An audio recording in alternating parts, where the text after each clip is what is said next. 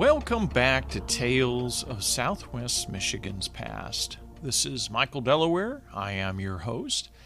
And today we're going to venture into the story of a particular woman who was somewhat of a legend in her own time, but forgotten in the annals of history. She was the first woman to practice medicine in Calhoun County. And she has quite a story, and there's not a tremendous amount known about her other than a particular biography that was written on her that was published in 1904 by the Hobart and Mather Company out of Chicago. So we're going to go into her history in this episode. So come along and join me.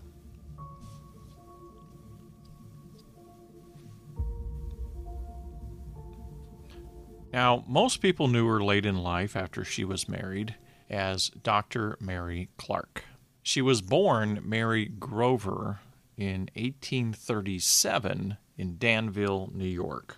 Now, her father and mother were Asheville and Laura Grover, and they moved to Eaton County in 1844 when Mary was just 7 years old.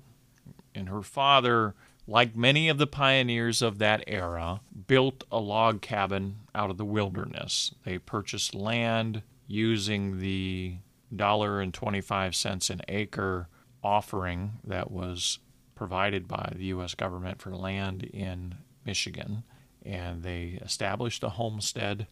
And later he built a framed house using lumber from the local mill. Now, Mary's parents were not as successful as other pioneers. They struggled building that homestead, and the winters were tough. The times were tough. They didn't really see a great measure of success as perhaps other people during that pioneer period. Crops did not always come easy to everyone, and clearing the land was tough business. I mean, there was oftentimes situations where people purchased land, they would get there and they would find it really wasn't suitable for farming because there were so many trees. So they spent most of the first several years clearing trees so that they could find space enough to grow crops. And there was this constant struggle for the early pioneers to clear land. Mary only lived with her parents in Eaton County for 3 years. And then, because of their financial condition, they couldn't afford to feed her or care for her anymore. She was too little to really be productive on the farm. So they brought her to stay with a man in Battle Creek, and his name was Reuben Pugh. And during the time when Reuben Pugh was in Battle Creek, he had a general store. And it was during a time in Battle Creek where there was only 1 or 2 stores in the entire town. And Mr. Pugh somewhat became a foster father, and he treated Mary like his own child. He also ran a hotel as a business in Battle Creek. And she worked around the hotel, making herself as useful as possible, cleaning rooms, tending to guests, and doing her best to fit in to this new lifestyle. When she was just 14 years old, she married Reuben Pugh's business partner, Erastus Clark. Now, it may shock you that girls would get married at the age of 14, but that was pretty common during the pioneer period of Michigan. The age of consent during those, wild pioneer days in some parts of the territory were just 12 years old. So the Victorian period was quite a different time than it is today, and the age of consent did not increase until much later. So she's 14 years old, and she gets married to Erastus Clark, who's in the hotel business in Battle Creek. And when she turned 16, she became possessed of a strong desire to practice medicine. She had come across some books on medicine and became fascinated with the whole subject in general. So she moved to Albion and began studying with Dr. Brown, a leading physician in Michigan at the time. And at different times, he was also the president of the State Medical Association. So over the next 12 years, she remained with Dr. Brown studying medicine. She discovered that she seemed to have a natural gift for the profession of medicine. She eventually began to run her own practice when she was just 23 years old. during this time period. Now, after she started her practice, it was a tremendous success, and she would remain in Albion for another 3 years with Dr. Brown, at the same time running this practice that she'd started. And she managed to build a very successful practice and stayed tremendously busy during those times. She was later called to Kalamazoo as word began to spread all over southwest Michigan of her skills. She was called to Kalamazoo to treat a successful banker, and she ended up staying there for a few years, building up a medical practice in Kalamazoo. And during her time there, she gained a reputation for success in the cure of chronic diseases, and that's where she began to devote most of her attention. One time, she was called to Burlington, Iowa, to treat a patient that was having trouble. They sent word for her all the way over into Michigan, and so she went to see this patient, which turned out to be the wife of a U.S. senator. His name was Grimes, and he was from Iowa. Now, this woman had been treated by several physicians in the area of Iowa where the Grimes lived, and there was no success. So when they heard about Mary Clark in Kalamazoo and the reputation for curing or helping people with chronic diseases, they sent word for her. And guess what happened? When Dr. Clark arrived in Iowa, she managed to cure this woman in about 3.5 hours after examining her thoroughly and treating her with what she described as a magnetic massage. The woman's pain was gone, and of course this became big news in the community. So she used some sort of magnet or something in the form of treatment, and I don't fully understand what they were describing in this bio on her, but apparently it was substantial enough where the woman felt like she was cured. And so the word got out all over Iowa, and as a result, they wouldn't let her leave. They kept wanting to send her more patients. So she ended up staying in Iowa until she had treated about 400 patients.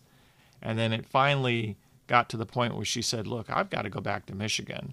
She was exhausted. She was seeing patients pretty much morning through night, day after day, and she essentially was overcome with exhaustion. So she remained in Iowa, but she was pretty ill herself and had to stay in bed for 16 weeks. But she managed to cure herself without the use of medicines. And she, at that point, decided that Iowa was much colder than Battle Creek was, and made the decision that she was going to return to Michigan and get back to Battle Creek, where her husband was and where she had plans originally to set up a practice before she was called to Kalamazoo and so forth. So she moved to Battle Creek again, and this is where she would remain, and it became the hub of her medical practice for the next several decades.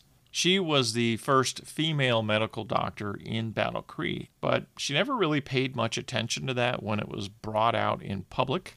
She was just passionate about treating patients, and people would often credit her with superior skills and ability, and they often enjoyed the benefits of her comprehensive knowledge of medicine, which they also said was supplemented by her magnetic personality. And in the biography that I'm referencing, they claimed that she had a God-given insight into the needs of suffering humanity. And so as a doctor in this era, she was very much facing the adversity of being in a profession which prior to that in this area was a predominantly male profession. There were no women doctors. So she had to overcome that social barrier in treating patients. And then when she did prove to her critics that she was a very knowledgeable and competent doctor and was getting results, then of course she had all sorts of demands for people to be treated by her, especially other women, and she would be called into all kinds of opportunities over the years, as they would marvel at her great courage, even in the face of adversity. You know, she would stand up against the critics, and she would face this constantly, but at the same time, she was very devoted to expanding her knowledge of medicine and getting results with her patients. So she was a really good doctor. She was willing to go against these popular opinions and ignore them and just get on with the practice of treating patients. And when the critics would say, well, she's not very trained and so forth, she would continue to advance in her training even more to demonstrate that she was serious about her profession and she was knowledgeable and skillful. And she would attend lectures in Chicago and Cleveland to broaden her knowledge and efforts. And throughout her life as a medical doctor, she never stopped learning. She would frequently take vacations to either Chicago or Cleveland and do advanced training or attend lectures to basically advance her skill. And she became known around the United States as this remarkable woman in the medical profession. And she inspired other women to join the profession in other parts of the country based on her reputation. And on several occasions, she found herself summoned to Washington, D.C. to treat United States senators. A lot of that came from the senator that she had treated in Iowa, who had spread the word around Washington about the success with having his wife treated by Mary Clark. And so she would have fun times traveling to Washington, D.C., seeing patients. One patient of hers named George Ward lived in Chicago, and he had rented an office for her across from the famous Palmer House in Chicago. And actually, at one point, guaranteed her $6,000 and 6 months of expenses if she would just go there and set up a practice. But in the end, she really missed her dear friends in Battle Creek and declined the lucrative financial offer at that time. That was a considerable offer for the late 1800s to be extended to a medical doctor. And her husband, Erastus, stayed in the marriage with her over the years, even when she was on the road a considerable amount of the time, attending either lectures and medical training or seeing patients in Washington, D.C., and Chicago, and even when she made her extended trip to Iowa. He was the leading hotel proprietor in Battle Creek during all of those years when she was doing her studying and traveling for medicine. But his health began to suffer, and it was compounded by the stress of a business partner who failed to meet his indebtedness to him, and the loss of that financial part of his business essentially affected his mind. So Mary ended up returning to Battle Creek and spent the next 20 years caring for Erastus. But sadly, he died in 1885. So she spent a lot of time just caring for her husband in her later years. Together, they had one child during those years together. They had a son. His name was Edwin Everett Clark. And she would end up practicing medicine in Battle Creek for 50 plus years and see thousands of patients during that time. And toward the end of the 1800s and entering the new century, she had gained a long public favor by reason of her acknowledged skill in the medical profession. And she would live another decade after her husband passed away, and eventually pass away at the age of 74. Her story was told in the Biographical Review of Calhoun County while she was still alive in 1904. And it was said in that article that she had practiced at that point longer than any physician in the central area of Michigan. So she left quite a legacy. And so the core of her background was recorded in this biography that I've been referring to. And I did a deep dive into trying to find some of her other records and find out where she was buried and when she exactly died and when she was born. And I was never able to identify a death date for her. And being the name Clark, Mary Clark, it's a very common name, so I had to sift through a tremendous amount of records. But I was not able to track down any genealogical records on her other than a reference to her son in later years. And I did find her parents over in Eaton County, and I found their grave sites. So I was able to piece together some fragments of her story, but where she ended up getting buried after she passed away, I was not able to determine. She may have been buried over in Detroit or on the eastern side of the state, but like I said, there are a lot of Mary Clarks, At one time, I thought I had found her grave, but it didn't match up to the other dates and descriptions of her, so I assumed it was just another Mary Clark. But in a recent show that we put on this year, in March, we held a program called Phenomenal Women, or Phenomenal Woman, at the Battle Creek Regional History Museum. And I made a point to have one of the women that were being profiled in this event to be Mary Clark.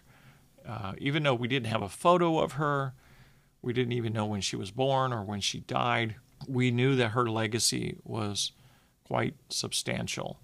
And at some later date, I'll probably pick up her story again and do another hard dive into research. But one of the things that I run across when I'm doing back researching on people, it becomes very difficult when they have a common last name to try to find a written story on somebody by the name of Mary Clark. It's quite a challenge. I was able to find some information about her husband, as Erastus Clark is kind of a different name, and I did find some records to him in the hotel business.